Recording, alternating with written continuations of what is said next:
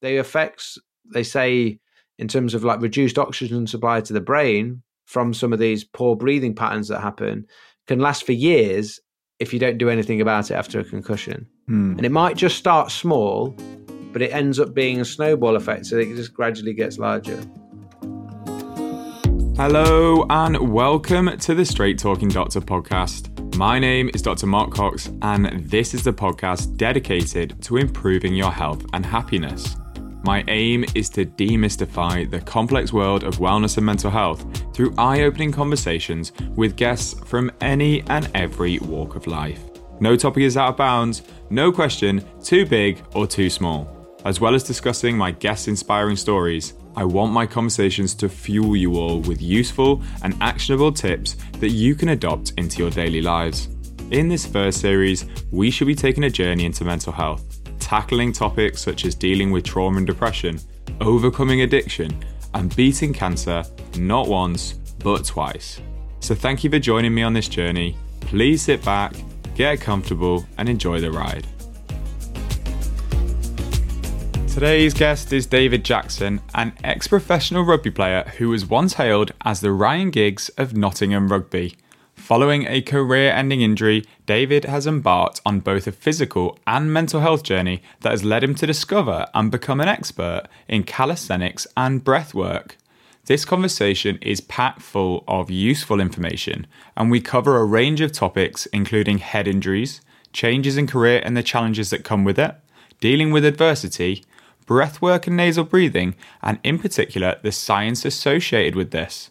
Jacko is a master Oxygen Advantage coach, and his insights and updates on social media are a great place for anyone looking to improve their performance or find some much needed motivation or inspiration to get up and move your body. Hello, Jacko. Welcome to the show. Thank you so much for joining me tonight and giving up some of your very busy and precious time. No more precious than anybody else's. And happy to be here. I'm really fascinated by everyone within the sort of health and wellness space, and particularly speaking to, doctors like yourself that are looking outside the box is always a great conversation to be a part of. And I'm happy to share. Hopefully I've got a few little snippets around the breathing side of things that can help people that are listening. Absolutely. It's kind of a bit of a surreal one for me. I've sat down with a few guests so far, but this one particularly, I've actually followed you for a few years. I remember saying to you the first time we had a chat, and particularly with School of Calisthenics, I'm not sure how many years now, but it's a bit surreal for me and quite exciting because, I saw you on Instagram doing all these crazy moves, these human flags, muscle ups, thinking, God, this guy, what a beast. And now I'm sat chatting, having a podcast with you about, the work you're doing now. And now you're like, it's just a weirdo that talks about breathing. It's interesting to see where you've taken your content and what sort of direction you've gone in now, because it's something that I'm interested in. So absolutely. And actually more so to that, let's go back a little bit in time for some context. You were actually a professional rugby player, something I didn't realise when I first followed you. And a pretty good one at that, pretty high level. You played for Nottingham Rugby Club in the Championship. So can you tell us a little bit about your time there? What was it like being, at that high level of sport? So I played my whole life. Like, I actually grew up in. I'm in Nottingham right now, and grew up in Nottingham. I played for so the folklore goes, I played for every team at Nottingham, from the under sixes to the first team. The only team I didn't play for was the ladies. So I was very. You never tried to do that. No, that just wasn't good enough. But I was fortunate to play for my sort of boyhood team. I guess I didn't go to any other rugby club other than at Notts, and really interesting time. I did quite a few different things whilst I picked up a number of different injuries. So I did some courses in sports psychology, sports nutrition.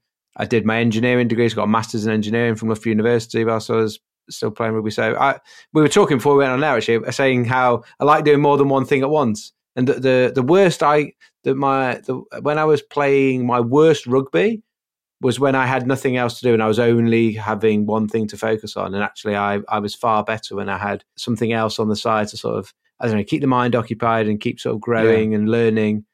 Yeah, absolutely. I like learning new things. So that's sort of anytime you get a chance to take something in another direction, I find it helpful. Yeah, definitely. I think it just keeps you slightly more stimulated, keeps that motivation going, doesn't it? And I guess for certain people that really helps.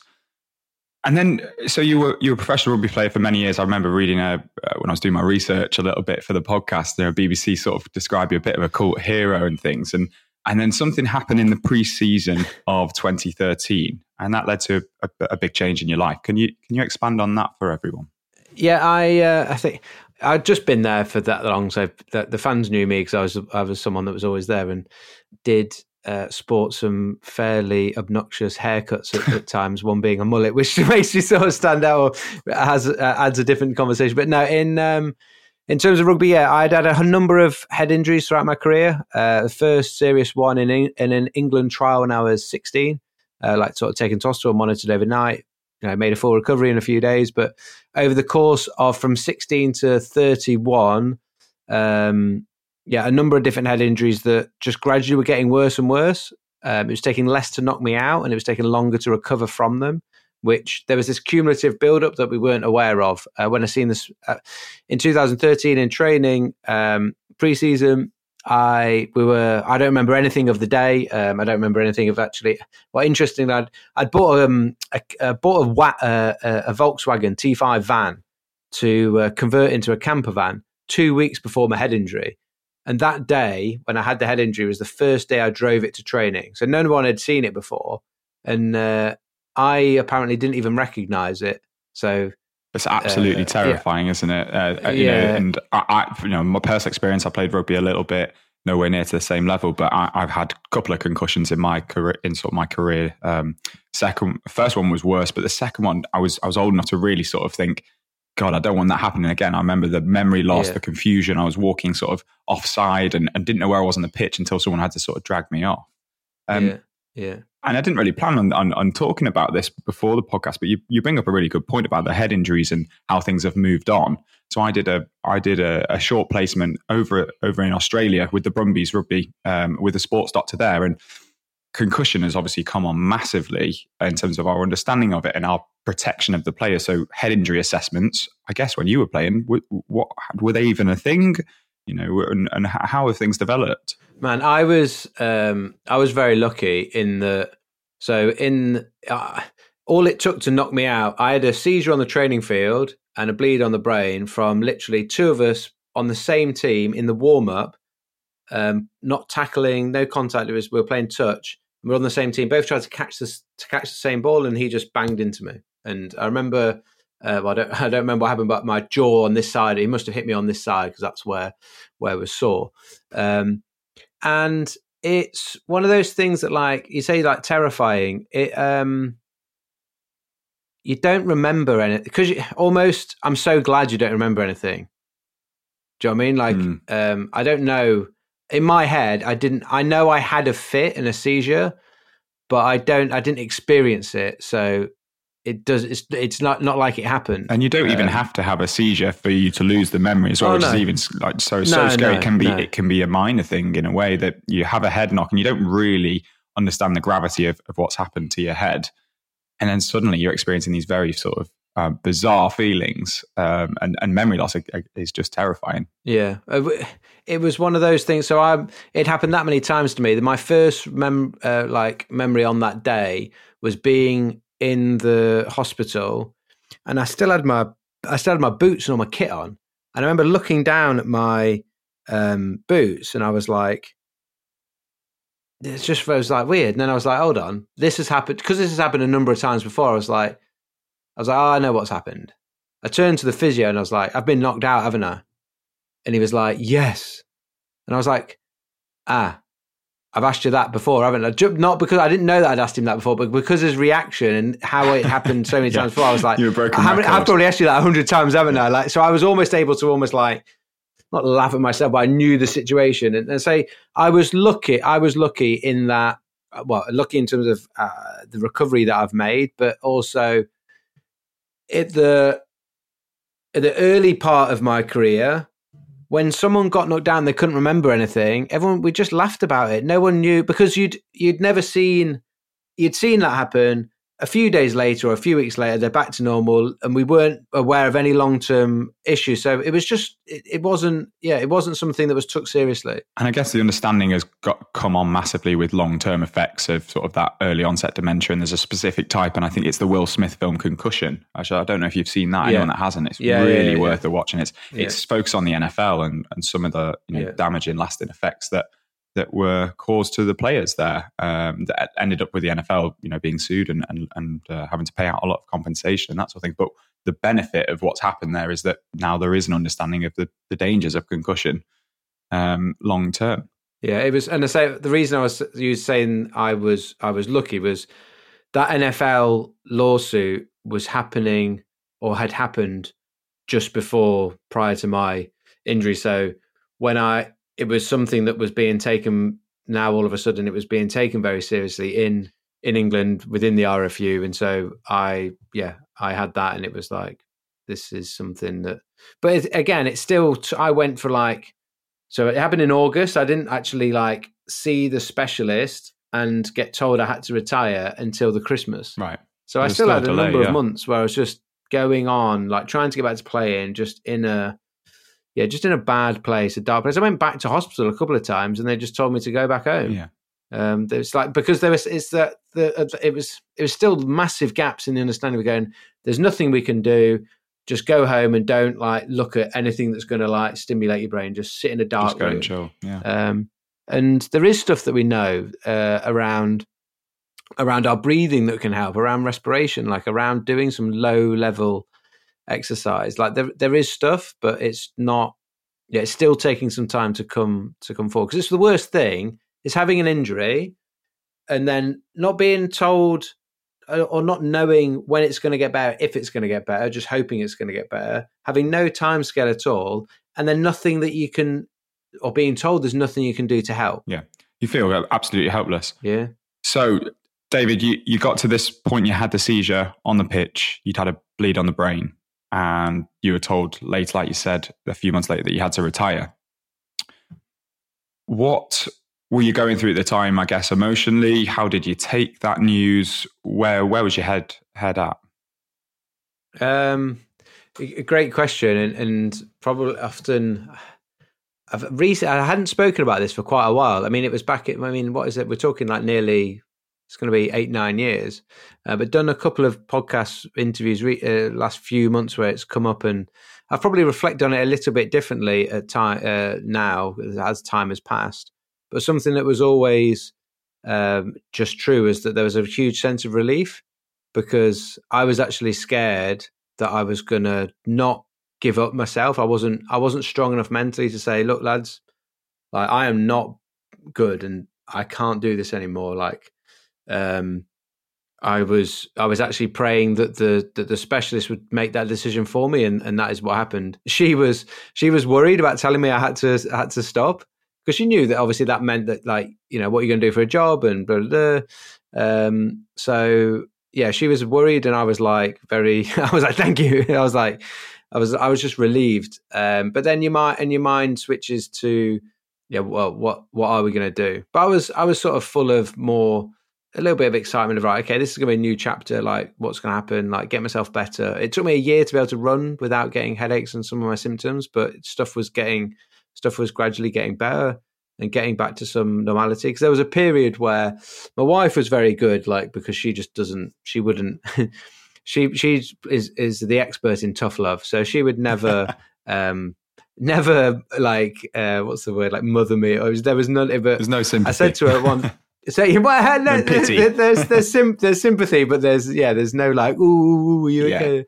And that is what I needed, because it was very, you're in depression is a side effect of concussions or something that can be one of the things. And you're at home, you can't do anything, because if you don't watch TV, you get a headache. If you read a book, you get a headache, and there's all these things going on. And so you're not in a very good place mentally. You're also missing the lads at the training. You're missing playing, and there's all those things. Your identity has probably been wrapped up to some degree in being a sports person. We're not doing that anymore. But I had a worry or a definite concern of I as I stand now, it's like, I don't know, say it's like 3 months in, and I'm going, I couldn't hold down a job like this. And I remember saying to my wife when I was better, I was like, did you ever worry about like actually what we were going to do in terms of like, I wouldn't have been able, and she was like, yeah, but I didn't say anything because her view, and she was right. It was like, me saying that to you is not going to make it any better. Like, we've got to just try and crack on and see how we go. But yeah, that was sort of concerning and worrying. But it sounds like it is an incredibly difficult time to sort of go through, because, like you said there, even the things that you highlighted, it's multifaceted. The change in your life, you're dealing with a physical insult that has got long-standing consequences, but then there's all the other things that you rattled off. So you're balancing a lot of stuff and not working potentially at full capacity because you've had a serious head injury. So getting over that must have been difficult. Yeah, but there's a lot of people that don't make partial recoveries or don't recover in personality changes or just like huge effects on cognitive function and that sort of stuff. And I had a little snippet and window into that where I remember going to the doctor after like about 4 months and him doing some like asking you some like simple questions of like, what day is it? And I knew what day it was, but then it was like, what year is it? And you're like, that's a bit tougher. And then can you count back? Normally a classic concussion was counting back from hundreds in sevens. And I knew that because I know that that's one of the tests that they do. And he obviously had asked me a few things, which I didn't know the answer to. And then he asked me to count back from 100 in ones. And at that point, I'm like, I know what you're doing here. I know it's supposed to be sevens. And I know that ones is going to be really easy. And then I started and I'm like going 100, 99. And then I'm like 98. And then in my head, I'm going like, it's like, I'm like going, I know that this is easier than like, it's like I know the answer, but I couldn't say it. Yeah. It was weird. Yeah. And then I was like, I know that this isn't good. Do you know what I mean? So you clearly have come on a hell of a long way since then, and we're going to talk about some of the things that you've achieved and that you talk about, and that you're clearly very knowledgeable on many different areas. So what was the turning point, I guess, and where did you sort of springboard yourself to where you are now in that journey? What was it that allowed you to move forward?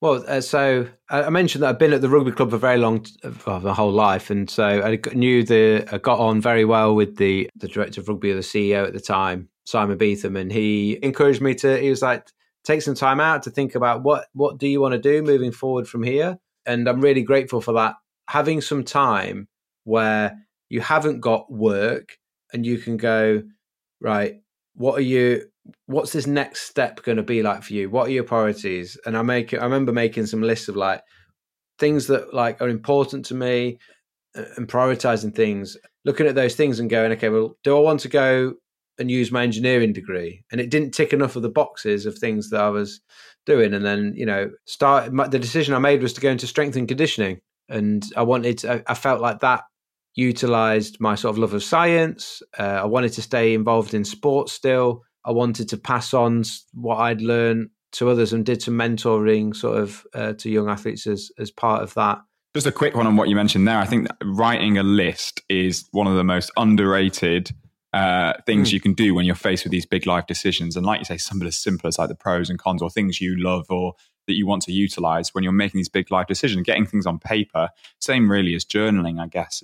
It's massively writing important. Stuff down at any time for anything is like absolutely a win for me. Absolutely. Yeah. And again, when I was doing my research, I saw in a quote of yours in the BBC on the BBC Sport article, and it said in reference to your calisthenics work, it said you were quoted saying it 100% saved me. So I just found that quite a powerful thing. So first, can you just expand a little bit on what calisthenics is for anyone that doesn't know, and really what sort of impact did that have on you?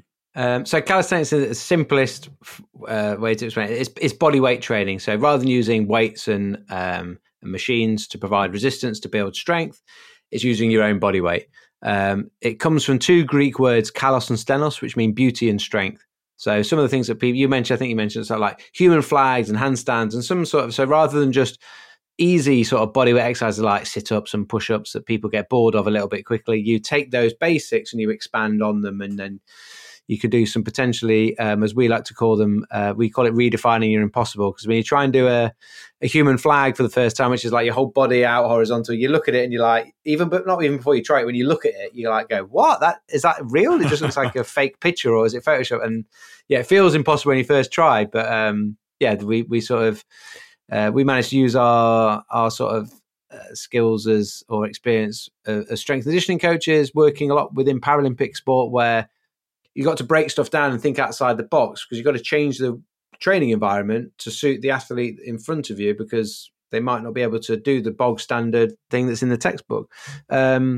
So yeah, how did it the reason I say it saved me was because, and it probably sounds dramatic, but in terms of I was always like, if you ask anyone that played with me, I was like the motivated guy. Like, I might not have been like the most skillful, but if we're going to do something like a fitness test or anything like that, like, you will not beat me. Like, I'm just there for like just work ethic. Like, that's what I'm there for, and that's what I sort of prided myself on.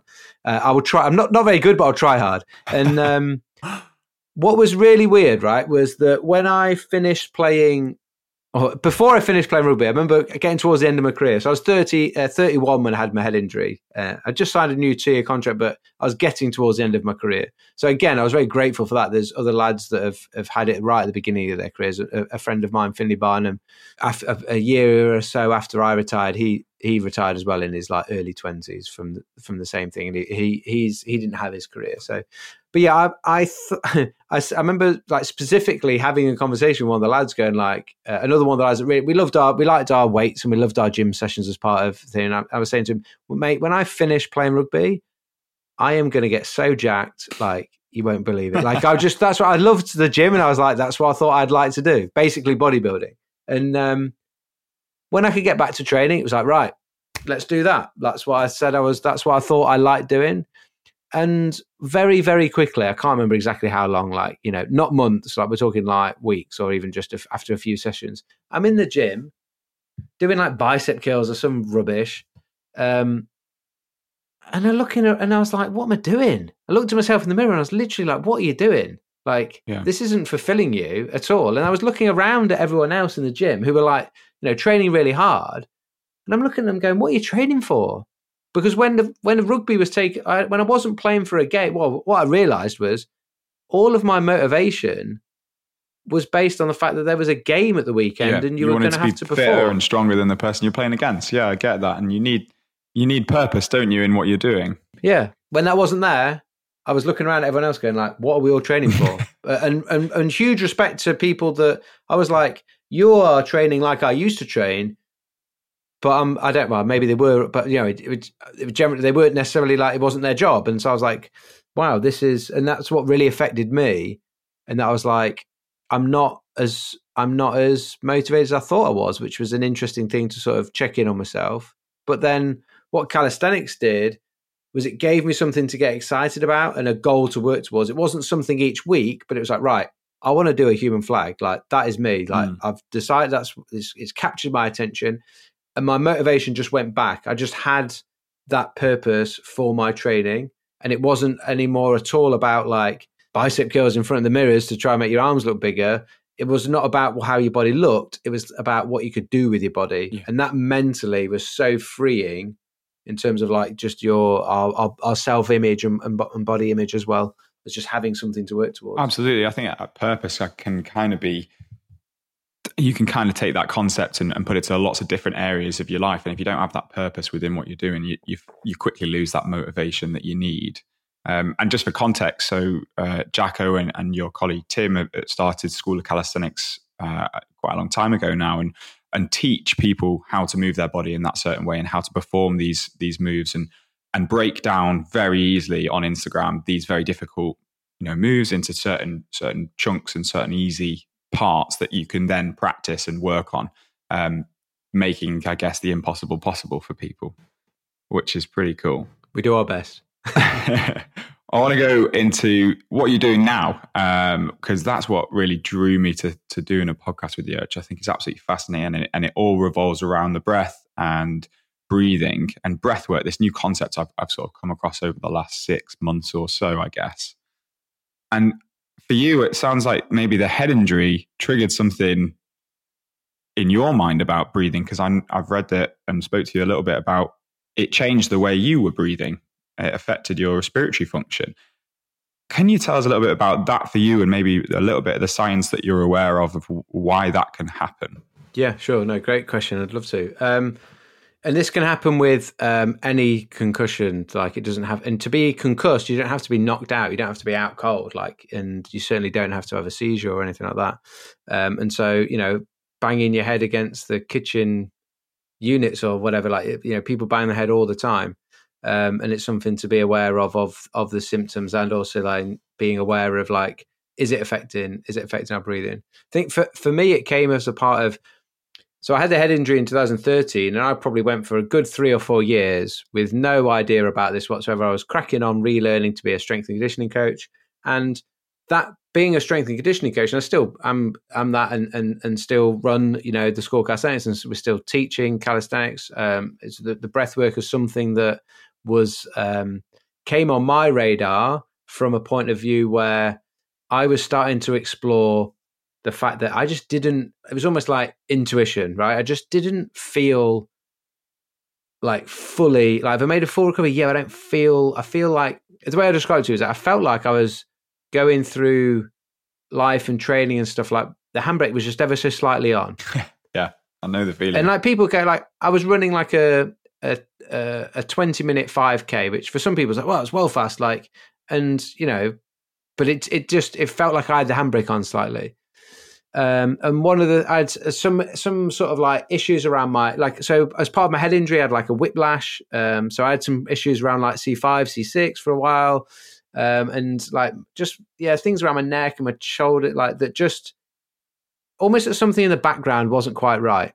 And then, I wouldn't have been able to piece this together if I hadn't have gone through some of the teachings that I'd learned with all the strength and conditioning like education that we were doing, where you start to understand how the body functions a little bit better, and then start to have an appreciation for how different parts of the body are going to affect others. And then something that sort of ticked the box for me of like, right, what could be affecting how I feel? What could be affecting like my neck, tightness in my shoulders, and things like that's going on in the background that I might not be aware of. And breathing was one of those things like, okay, breathing is a movement pattern, just like a squat is a movement pattern. You potentially do 20, 25,000 repetitions of breathing a day. And I had enough of an understanding that if you do something wrong 25,000 times, even if it's just a tiny little bit wrong, then that's going to have some quite profound effects potentially. I got put onto the Oxygen Advantage by Richie Norton, the Strength Temple. He was like, if you want to take a deep dive into breathing, read the Oxygen Advantage book by Patrick McKeown. So I was like, no problem, read that. At school, I was terrible at English, and never read any books or anything like that. Like, and I'm bad at reading and spelling. And if anyone sees my Instagram post, I'm sure you'll find lots of grammatical errors within them. But I read that book so fast. I just could not put it down. I was like fascinated by it. It had just the perfect blend for me of like the science on the background. Like, so my sort of like science background was in chemistry. So it was like ticking that sort of chemistry box. I'd probably not really, I'd not really done an awful lot of looking into the chemistry of the body for a while. And then things started to make sense. I came across some research papers that were saying that it was trying to suggest literally like 99.9% of the time, if you've had a concussion, you will have had some disturbance to your respiratory center in the brainstem. So the respiratory center is in the brainstem, and if you imagine that's like in the middle of the brain, when you have a concussion, I got hit on this side. You get like two impacts. You got the impact where the brain got hit, or the head got hit, and then the brain rattles and like hits on the inside of the skull on the other side. So you tend to have these two like points of contact.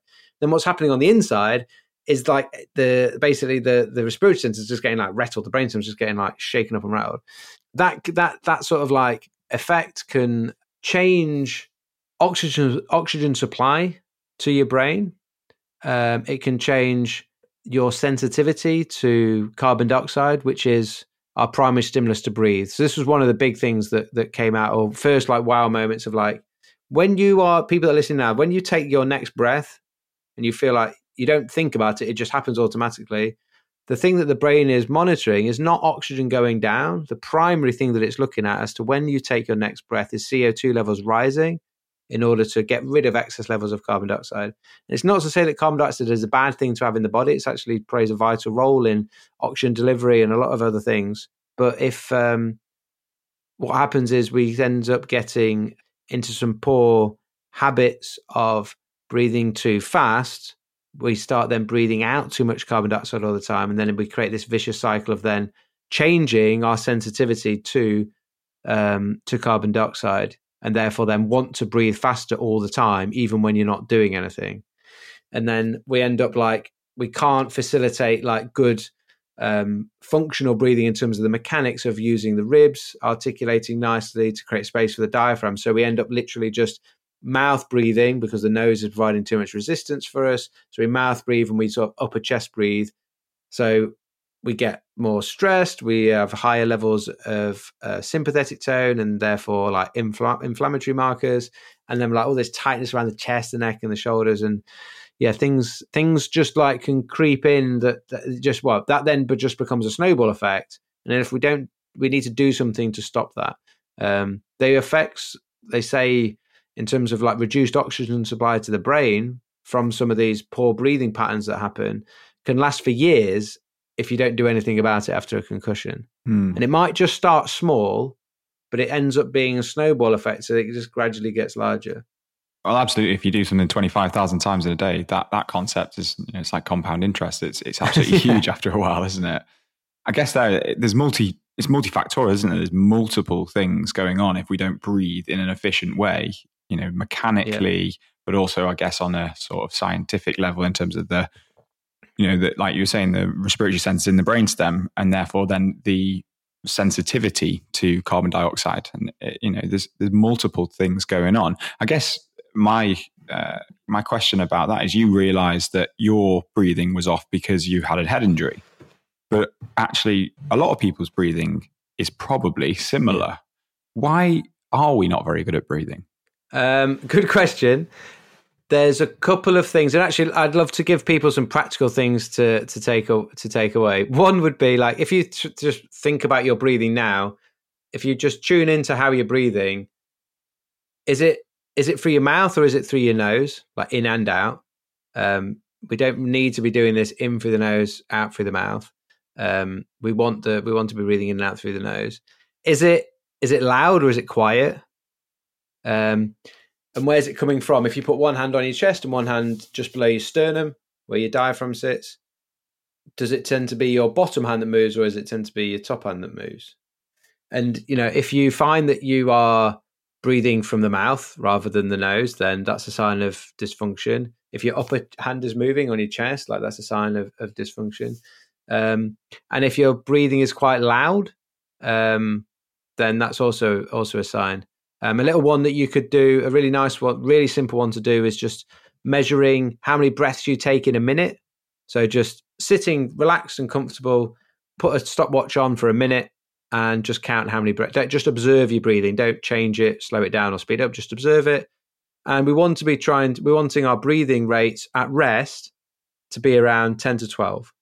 Whereas a lot of the time when people are experiencing low levels of stress just within their life, and maybe just like a poor work-life balance, or just emotional stress, or some physical stress, or anything that's bad sleep, and all these things can lead us to, without realizing, breathing then like much faster. Like I had someone the other day who was at 22 breaths per minute. So that 22 would score on our hospital observation system. So there's a system in place in hospital that nurses take observations, and then if they, there's parameters, and if they are outside of the normal parameters, they score. So then the doctor is flagged and said, oh, look, so if a patient becomes unwell, often the first thing that actually changes, interestingly, is respiratory rate. So people become what's called tachypnea.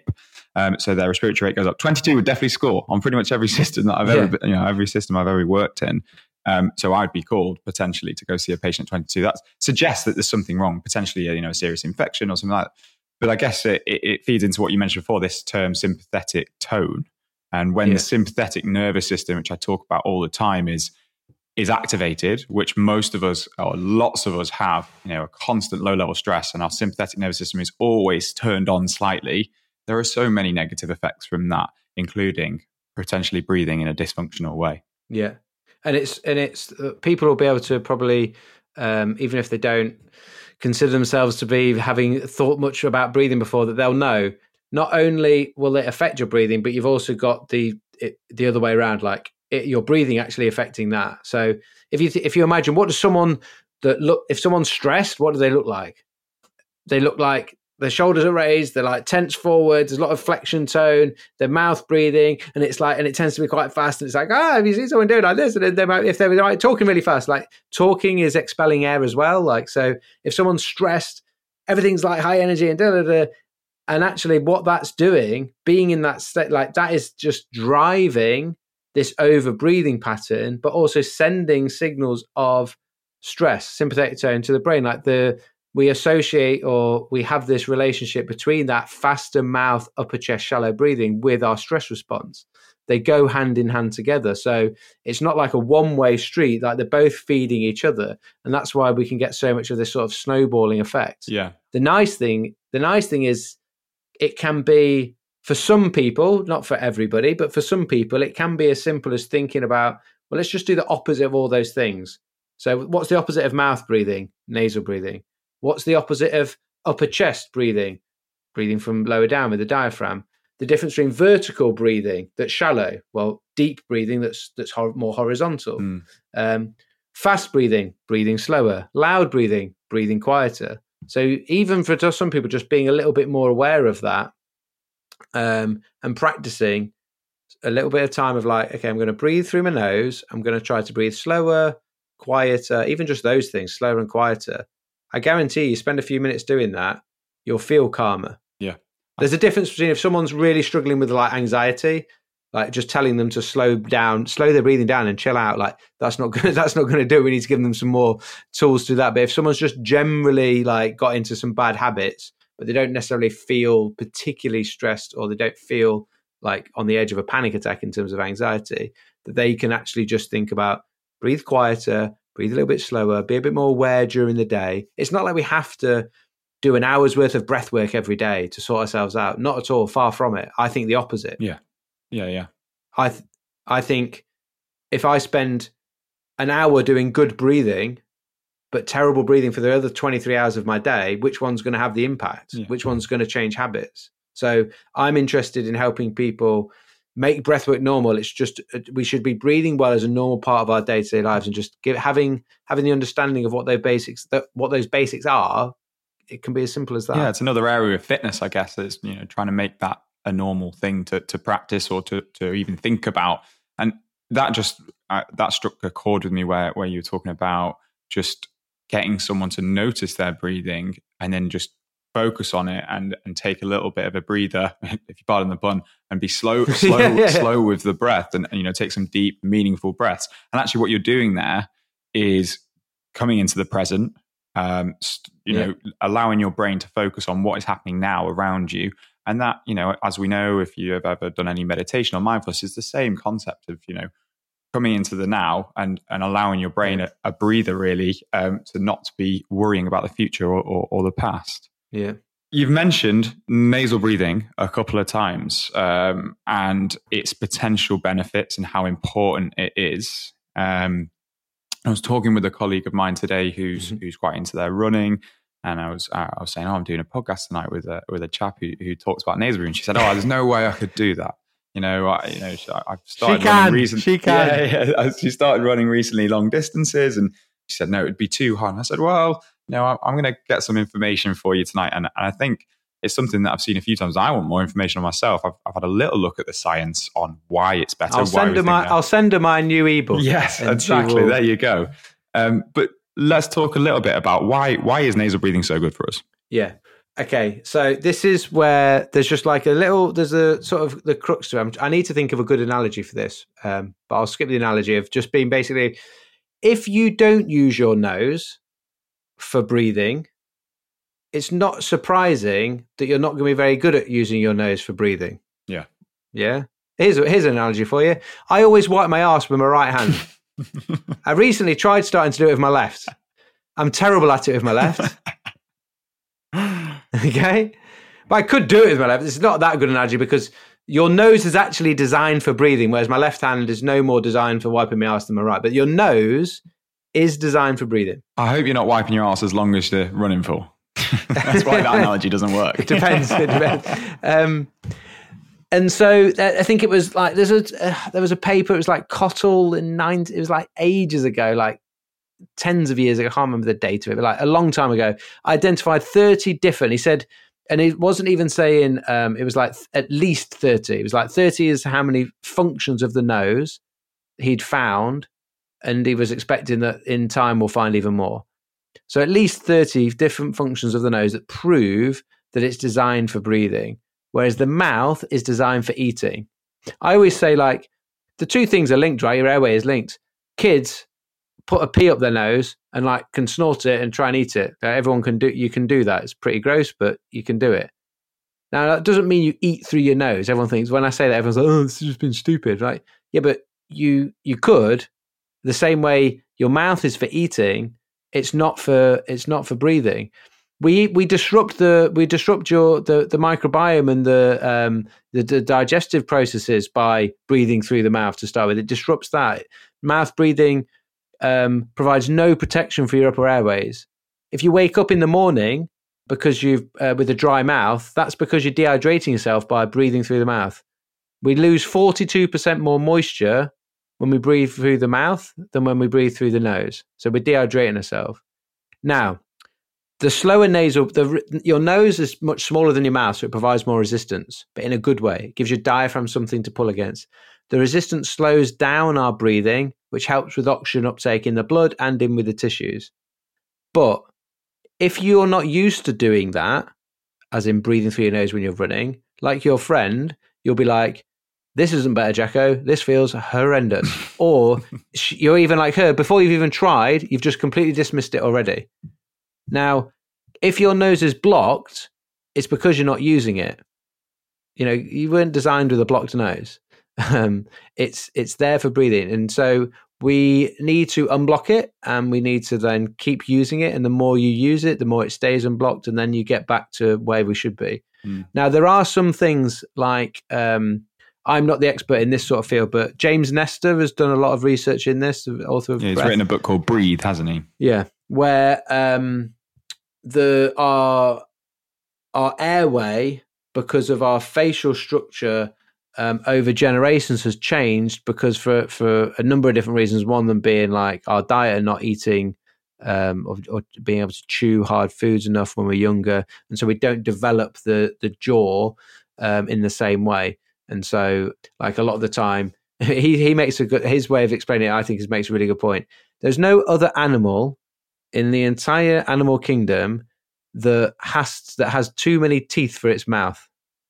Whereas we have to have teeth taken out when we're kids because our mouth isn't big enough. And that's an absolute lie. It's not a lie. It's just like people not understanding, and we didn't realize. It's that the mouth we haven't got too many teeth. It's that the mouth has shrunk. And when we take teeth out, everything shrinks even more. And then what happens is you've got a smaller airway. And then when your airway is smaller, you find it hard to breathe through your nose because you've got a smaller airway, and then you breathe through the mouth, and then you get into those bad habits. Tongue posture, people will have, because of the space in the jaw was compromised, they then get lazy with their tongue, and their tongue becomes weak. The resting position should be at the roof of the mouth behind the front teeth. That helps keep the airway clearer as well. So when you start trying to nasal breathe and you're not used to it, yeah, it's hard. Definitely. I couldn't run to the end. I'm like, right, nasal breathing. It's all about nasal breathing, just like a bit like your friend. And I'm like, right, I'm going to try it. I got to the end of my street, which is about 50 meters. And there was snot just pouring down my face into my mouth. And I was like, this is horrendous. But rather than giving up on it, I went, I understand the science and the rationale that says I should be able to breathe through my nose. The fact that I can't is an alarm bell to me. Rather than going, oh, well, sack that off, it was an alarm bell to me to go like, you've got some work to do, pal. Like, you've still got some problems with your breathing, that you should be able to do this. And so that then became a daily thing for me of like, right, I'm committing to improving my breathing, to improve my health. And in terms of how I got into teaching it now was I tried to improve myself, having read like a book, but I didn't fully get it. And I was like, I need to understand this properly. So the author of the book, Patrick McKeown, has got a whole training framework, and you can become a certified Oxygen Advantage coach. So I did my training with him, own it, not to teach it, only to just learn for my own self. Yeah. But the effects on me in terms of my running and athletic performance, but even more so like the effect on my ability to be more mindful. You were talking about mindful before, like, I was never any good at being able to like do mindfulness. And Patrick always said, like, the people that need to do meditation are the ones that say they haven't got time to do it. And it's like, and it's so true. But having my reason of, I had a desire and a motivation to improve my breathing, because I knew how that would potentially impact me and my health and my longevity.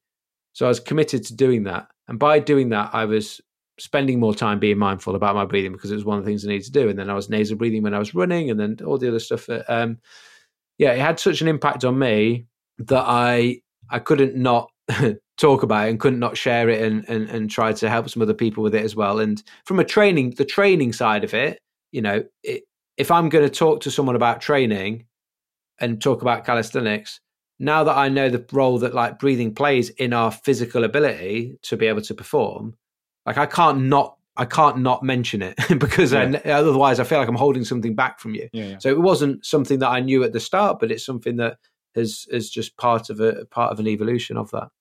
Absolutely. I think it's interesting when you hear stories about when someone adopts something new. I say nasal breathing, but there's other examples, and they do it for a certain reason, then all the other effects that it has across their life. And I'm sure there's multiple things that you've noticed in terms of like the science of it as well. What sort of caught my eye and my scientific mind is that the nose is obviously full of cilia, or little hairs, which clearly the mouth isn't, which are basically designed to stop particles going into the lungs. You want to keep the lungs as clean as possible. You don't want any foreign debris in there at all.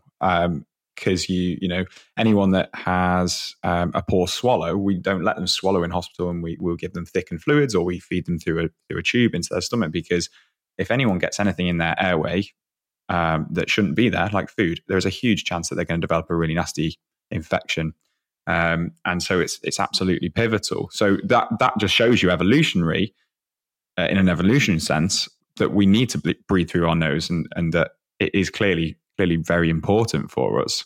The other thing that I've seen is there is some evidence that when we breathe through our nose, we actually release nitric oxide, which is something that we all produce in our bodies all the time. But high levels of nitric oxide is what's called a vasodilator, so it dilates our blood vessels. And so when you have high levels of that, we have dilation of the blood vessels, you get blood flow to the muscles, to the brain, which is always a good thing. It means you're getting more oxygen to your brain, which you only can imagine will help you function better. Yeah, and that was a big part of my rehab. Like I was saying, the reduced blood supply and oxygen supply to the brain. So hugely making sure that we're improving how we breathe. And that nitric oxide, you said that there's none of that found in the mouth either. It's interesting. It's antiviral, so protecting us from things like COVID. Not only should we be wearing a mask, we should actually be breathing through our nose. And how that's not been told to us is crazy, because that would have a huge impact on people as well. It also, one of the interesting one from oxygenation of the body, when we breathe the nitric oxide in and take it through the upper airways and into the lungs, it helps distribute blood within the lungs more evenly. So rather than blood being sat in the bottom of the lungs because of gravity just pulling it down, it helps to distribute it a little bit more evenly. And then that's going to allow oxygen to be transferred into the bloodstream from the lungs more efficiently, rather than just blood being sat at the bottom. So again, another one for your friend when she's running, that nasal breathing will help her get oxygen into the blood and into the tissues. Well, and that's how it works. One of the I think, theories long term, how it makes it more efficient for you to do exercise nasal breathing when you are nasal breathing. Sorry, that you become a more efficient machine for that, diffusion of the gases from the blood and into the atmosphere and back and forth through your lungs. Yeah. Well, and on that, there's one really nice study from a triathlon coach, George Dallam, in 2018, tested out this theory with his athletes that had been adapted to nasal breathing. They'd been nasal breathing for at least 6 months, I think some of them up to like 3 years. And they did VO2 max tests, nasal breathing and then mouth breathing. And their respiration rate was 22% less when they were nasal breathing. So they had the same output. So they were they're basically doing less work in terms of breathing because they're more efficient at breathing, and all the way through getting it in, getting it to the blood, getting it to the tissues, all the way through that being more efficient. So if you're breathing 22% less, you're saving energy. You're not wasting energy breathing, and that energy then can be used for whatever it is, the exercise that you're doing. Absolutely. And I mean, you've been doing your own sort of experiment on Instagram, I've seen, with VO2 max in terms of nasal breathing and showing your followers and yourself improving that VO2 max through nasal breathing, which I think is fantastic. Can you explain to everyone what VO2 max is? So the maximum amount of oxygen that we can use within a minute of sort of like high intensity exercise. So the maximum you can do in a minute. One of the things that's been really interesting for me, in that I embarked on a challenge of trying to do my first ever marathon, and wanted to do it nasal breathing to just prove the point that, well, prove a theory correct to myself, of like, to go out and actually do it, that it's more efficient. And so you're not going to be as tired, you're not going to hit the wall when you're running for that long. And I did all of my training at one of the guys at Vivo Barefoot. Have you come across that? One of the running coaches there. Yeah. And then some advice from Tony Riddle, the natural lifestylist. He's ran barefoot from Land's End to John O'Groats. He knows a thing or two about running a long distance. About training aerobic efficiency. So I was nasal breathing, and then you have to, when you're starting off, you have to run very slowly to be able to maintain nasal breathing. Otherwise, you're breathing so hard, like your nose closes up on itself, and you end up want to go to mouth breathing. So you have to just slow down a little bit at the start to allow the adaptations to take place. But when you can work on improving your efficiency, working at 180 minus your heart rate, 180 heart rate minus your age. Sorry. Yeah. So for me at 39, it was like stay under 141. And at that threshold of where you start to lose your sort of go from aerobic to anaerobic seems to be where you start to find nasal breathing more challenging. Yeah. So what I noticed was, as you just honed this efficiency of breathing and just the whole aerobics and respiratory system together, was that I could, my pace at the same heart rate started to increase. So I might be running like a 6.5 minute K at 140 heart rate and nice nasal breathing. And then a few weeks later, I'm like looking at my pace going, I'm not looking at my pace. I'm making sure my heart rate stays low enough. And then occasionally you notice, oh, hold on a minute. I'm running like 6 minute Ks now. A few weeks ago, I was running 6:30, but my heart rate is still 140. Or actually, heart rate's even lower. My heart rate's like at 138. And you're like, okay, this is really doing something. The aerobic efficiency is about being able to slow your breathing down to tolerate higher levels of carbon dioxide. So changing that sensitivity of carbon dioxide we talked about earlier on, because carbon dioxide in the blood is the catalyst to allow hemoglobin, which is the oxygen carrying component of red blood cells, to release oxygen and let it go out of the blood into the tissues. You can still feel out of breath and have 98% blood oxygen saturation if the oxygen is staying in your blood and it's not being released, because you're breathing, you're running and panting like a dog until you're getting rid of all that carbon dioxide because you're too sensitive to it. And then oxygen isn't getting into your muscles and into your tissues as efficiently. So you still feel out of breath, and we then get this snowballing effect. Whereas when we train ourselves to breathe slower and breathe, it sounds a bit crazy. It sounds like the opposite of what you do, but actually breathing less air rather than more allows the oxygen that's in the body to actually get to the tissues more efficiently. So for me, and the proof is the fact that I'm running at a faster pace in terms of speed, but my heart rate is either the same or lower, meaning the system is not working as hard to do more work. You've become more efficient. I've become more efficient.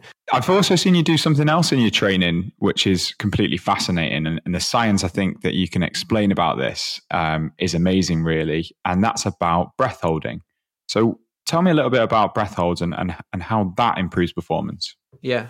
So this is, I can't take any credit for this at all. This is all from Patrick McKeown and the Oxygen Advantage and other people that have researched it, but we just take the research and try to apply it. So breath holding, there's two things with the breath hold. Well, or one thing is holding the breath is a completely normal thing to do. And one like example that gets talked about is the fact that like diving to try and get like seafood, effectively, like way back in the day before we could just go to Tesco and just pick it up. Other shops are available, you know what I mean? And so it's not like this crazy thing, but this day and age, it can be people can think you're a bit funny walking down the street or going out and walking the dog and then you're pinching your nose and you're holding your breath and going, what's all that about? But if you can't hold your breath for very long, that is also a sign of dysfunctional breathing. If I exhale and hold my breath, if after 5-10 seconds, I'm like starting to panic, that is a sign that you are too sensitive to that buildup of carbon dioxide that you're not letting out. Remember, it's not that you haven't breathed more oxygen in. There's plenty of oxygen in the system. It's to do with the carbon dioxide level. So the breath holding is a tool for training to improve our oxygen carrying capacity of the blood in two ways. There's an immediate effect and there's a delayed effect. So the research seems to show that there's something around the breath hold needs to be challenging, so you're having to like work really hard on it, and around 30 seconds or more. At this point, the spleen, which is acts like a blood bank, holds about 8% additional red blood cells. The spleen contracts and releases immediately some red blood cells, and I like to think of it as a way that the brain's almost having this noticing at this point. Okay, oxygen has come down. How can I help us get some more oxygen going around the system? Here you go. I've got this bank here. There you go. Have some red blood cells. And that lasts for about an hour or so, and then they'll get reabsorbed back by the spleen. So it's not a long-term thing. But when you do practice breath holding, you're exposing your body to these higher levels of carbon dioxide that are building up. And that will help to change the sensitivity you have to carbon dioxide to help you like restore those breathing patterns and breathe a bit slower and all that. So it's multifaceted. But the other longer term effect is where this EPO production comes in. So again, a signal that's created when the body is experiencing strong levels of hypoxia. So that's a fancy word for low oxygen. The kidneys will be stimulated to produce more EPO naturally. So it's a hormone in the body. So yeah, EPO produced more naturally by the kidneys, and then there's about a 3 to 4 day delay where that EPO means that the bone marrow will actually start to create some more red blood cells. So we can see literally, like I've never done it. That's something we actually probably need to try and do is like actually have some bloods taken, do a series of training for X amount of time, and then have your bloods taken again. But they see it in people that practice a lot of breath holding, like in free divers, where they will have like an increase of like 5, 6, 7% of hemoglobin percentages in the body. So like showing that we have created more oxygen carrying capacity of the blood. I find it amazing how the body just adapts to what we put it through. That is one of these biohacks, I guess, that we can do something. It's altitude consciously. Training. Yeah, altitude. It's like a natural way of doping. You know, you're producing, you're causing your body an insult, and the response to it is giving you a performance advantage in the form of some lovely red blood cells that are the oxygen carriers of the body, which will help you do more and work harder and be more efficient, I guess. That can help someone. That can help anyone, though. It doesn't have to be. You don't have to be like trying to run a marathon to benefit from working on your breathing a bit. And people have been going to altitude to get benefits of altitude training for decades. All this does is gives you the opportunity to practice like breath holding. The research shows like the strongest contraction of the spleen after 5 breath holds. That's it. 2 minutes rest in between. So it's like takes 10 minutes to do. It's really interesting hearing about these breath holds, and it's sort of jogged my mind of what my experience of breath work is, and listening to what you do in breath work is quite different. What I've done with breathwork is there's a community based in Manchester who do cold water therapy and breathwork, and it's called Reservoir Dogs. Shout out Reservoir Dogs! They nice. It's a great bunch of people, and they do these sessions. They run these sessions, and I think with that it's more there's multiple benefits that the guys report from that, but the main one and the most tangible one you feel is the mental health side of things, and this feeling of connection to the other people there. But part of that, you go down, there's someone who will do a guided meditation or a guided breathwork session. And they do what's called holotropic breathwork, which is basically breathing in and breathing out fast, and you're blowing off your CO2. You're delivering a lot of oxygen to your blood, and you highly oxygenate yourself. And then what you do is you do a breath hold. And that then flips things. The breath hold will flip things. You do sort of, anywhere from 30 seconds to 2 minutes or longer than that. Some of the guys can do. And the CO2 then comes back, and you get this sort of hypercapnic effect. And, I've had some very intense experiences doing holotropic breathing where you get this tingling. You can get what's called tetany, where you get, tightness in the muscles. And it's amazing what you can do with your breath. And I guess that's what triggered my interest in things. But it is interesting hearing about the potential benefits of breath holds and breath work in general, but from a I guess mainly from a physical effect, and that more of the scientific terms there, with the EPO and things. I just think it's absolutely fascinating. Yeah, there's because there's some interesting. There's a little bit like what you said there on when we're doing like the holotropic style or Tummo style, or people have come across like Wim Hof is obviously the most famous guy people come across. The understanding what we know about carbon dioxide being a stimulus to breathe, when we breathe heavy and breathe fast, like we're getting rid of that carbon dioxide. The reason I can hold my breath for 2-3 minutes after doing that style of breathing isn't because we've got more oxygen in the body. It's because we've got rid of the carbon dioxide, which is the stimulus to breathe. Yeah. The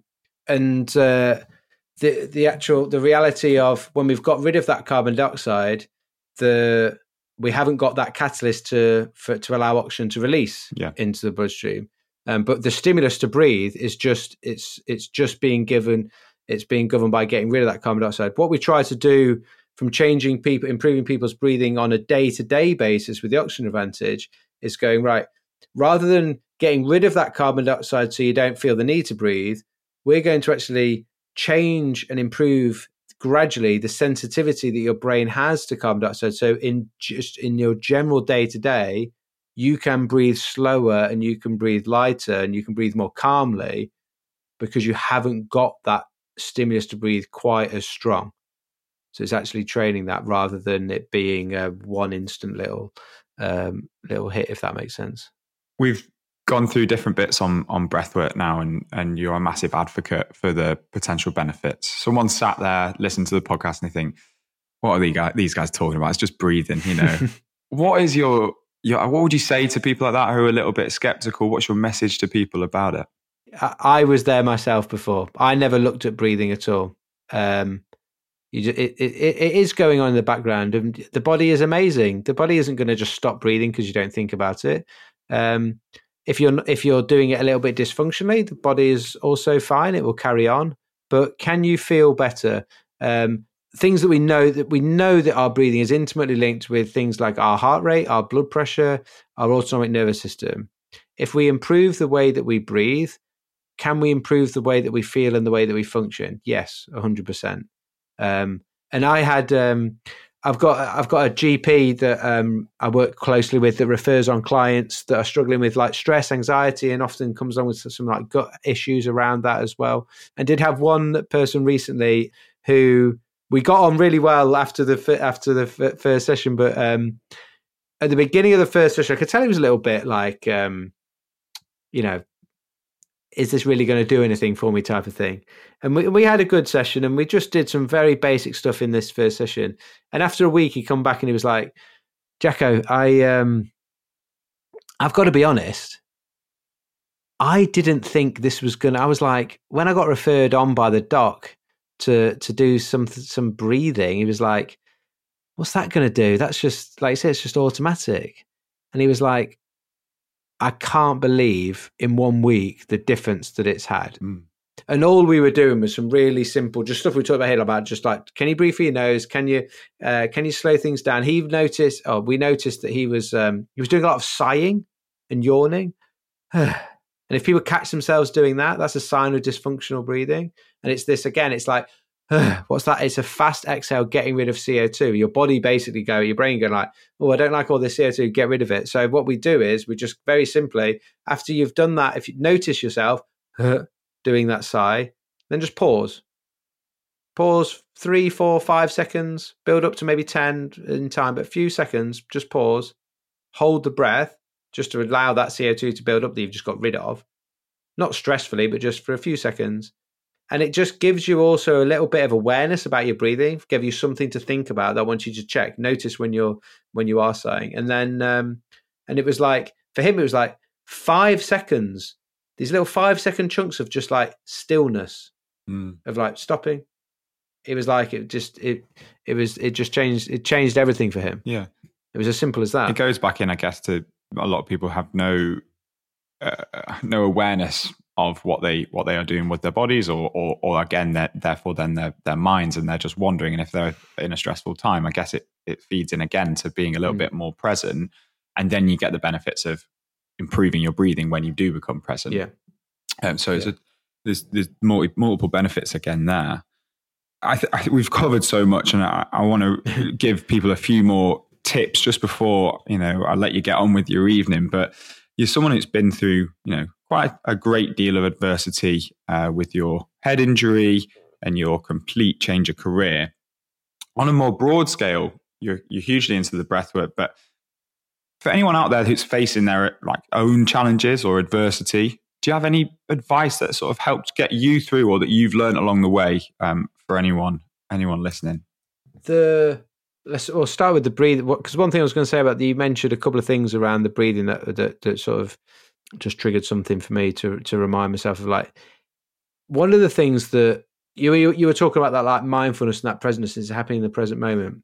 I've found tuning into my breathing and trying to improve the way I breathe has like reconnected me to my body. And that might sound a bit weird, because I was like, this, if I heard myself say this 10 years ago, I'd have been like, what is that weirdo talking about? But when I played rugby, I played so actually, that was I got given it 360. That's the number of games I played. They gave me that when I retired. I played 316 games. I've been looking at that. Just behind your shoulder, Jacko has, for anyone listening to this on audio, Jacko 316 on a shirt, on a rugby shirt behind him. And I remember reading, it was one of the stats I'd written down, that 316 caps for Nottingham. And he didn't mention it, but he's got over 100 tries. So this is a serious rugby player we've got on our hand. But I probably, if you think 316 games, probably I bet over 300 of them I'll have been in pain before the game started. And just because, not like obviously we played, but just it's the type of sport where everyone's always got some sort of niggle. They've got something taped up or something, or whatever. So what you tend to train yourself to do without realizing, you're just dumbing down that like communication that your body is trying to give you, to say like, pain is a way of your body saying something's not right. So it's like, and a lot of people have like really bad pain, or little bits of pain, or just everything in between. But it's your body's way of saying, hey, look, this part of me doesn't feel very good, doesn't feel right. Like, we need to probably do something about it.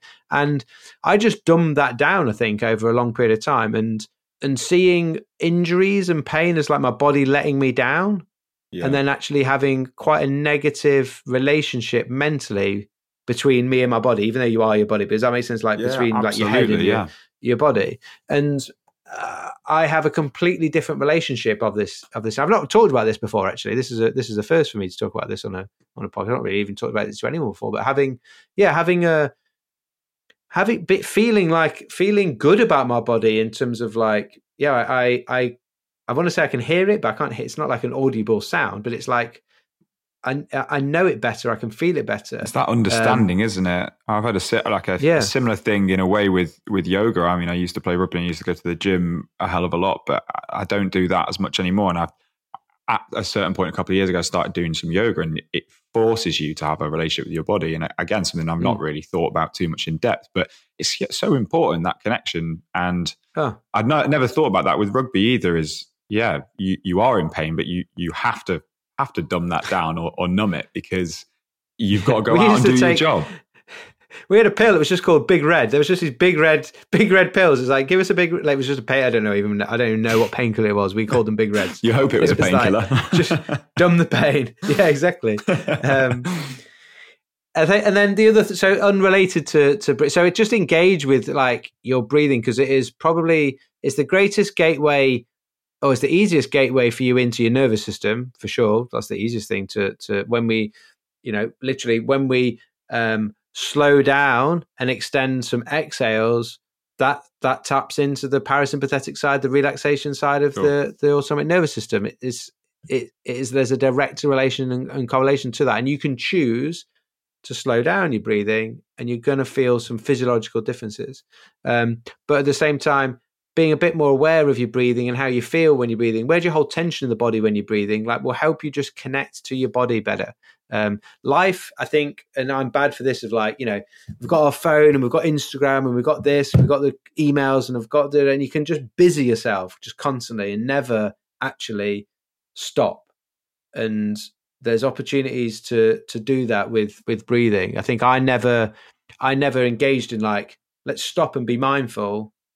It was almost the breathing gave me a tool to do that. And I think for anyone who has ever struggled with meditation or mindfulness, and then they go, "Oh, it's not for me. I've got a busy mind. I don't have a bit of time for it." That was me. I think with breathwork, the thing I've found when I've done it is it's a bit easier for people like that, like myself or yourself, to get into breathwork, because what you're doing is something 100%. Active. When I've ever like lay down, try to do a guided meditation or try to do it on my own, I find my mind goes quite quickly away from things. And when you're doing a breathing exercise, you can just do the 3-4-5 breathing, is something I've spoken about before. You could do some of the nasal breathing you mentioned there. Tons of different techniques that you can do, whether it's a breath hold or whatnot. You're doing something active with your mind. So you might not be doing quite the same as what a traditional meditation teacher would say, but actually you're still getting a lot of the benefits that we talk about with mindfulness. And I think it's a brilliant little hack, like you say, to get quite deeply into changing our physiology and changing our psyche, both in one. It's one of the easiest things you can do. Yeah, definitely. I love to round my podcast off with one final question. I ask everyone something fairly similar, and it's, what's your best tip? If you could give one tip to someone, if you can keep it to one, sometimes hard, it's fairly broad, to improve their health and happiness. If you see the sea, you've got to go in it. That could be my favorite. That's my rule. That's my life rule. That's life rule number one. That's not necessarily a tip. My tip, I would say, this is just something that's been on my mind recently. Of depending on what the type of people like, we're often, a lot of us, and you're a doctor, you'll be the same. Like, you have a aspiration, a desire to help other people. That's one of the reasons why I become a doctor. I love helping somebody improve their happiness, their life, their physiology, their well-being by improving their breathing. But I know that I'm the best version of myself to be able to do that when I actually provide and take some time to have some self-care. So being selfish, but it's not selfish, because it's so that you can then be a better version of yourself. And it's very easy, I think, and very noble not to put ourselves first. And I'm not talking about always putting yourself first, but there's a time and a place to like check in on yourself and go, how am I doing? And do I need to actually do something for me? Which might be, I'm going to actually stop, rather than doing this next task or this next job, which I feel like I should do. I'm going to take 5 minutes to go for a walk. I'm going to have a mindful walk. I'm going to think about my breathing when I'm walking and just observe some nice countryside or a tree or anything. Try and get in nature. Nature is very good for that, that parasympathetic, that relaxation and grounding you. Self-care is not selfish. Exactly. It's certainly not. I completely agree with that. And I think I know a lot of people that put other people first, but it's so important these days with everything that's going on around us, how busy we can be, you never get a chance to switch off, but you have to make time for yourself.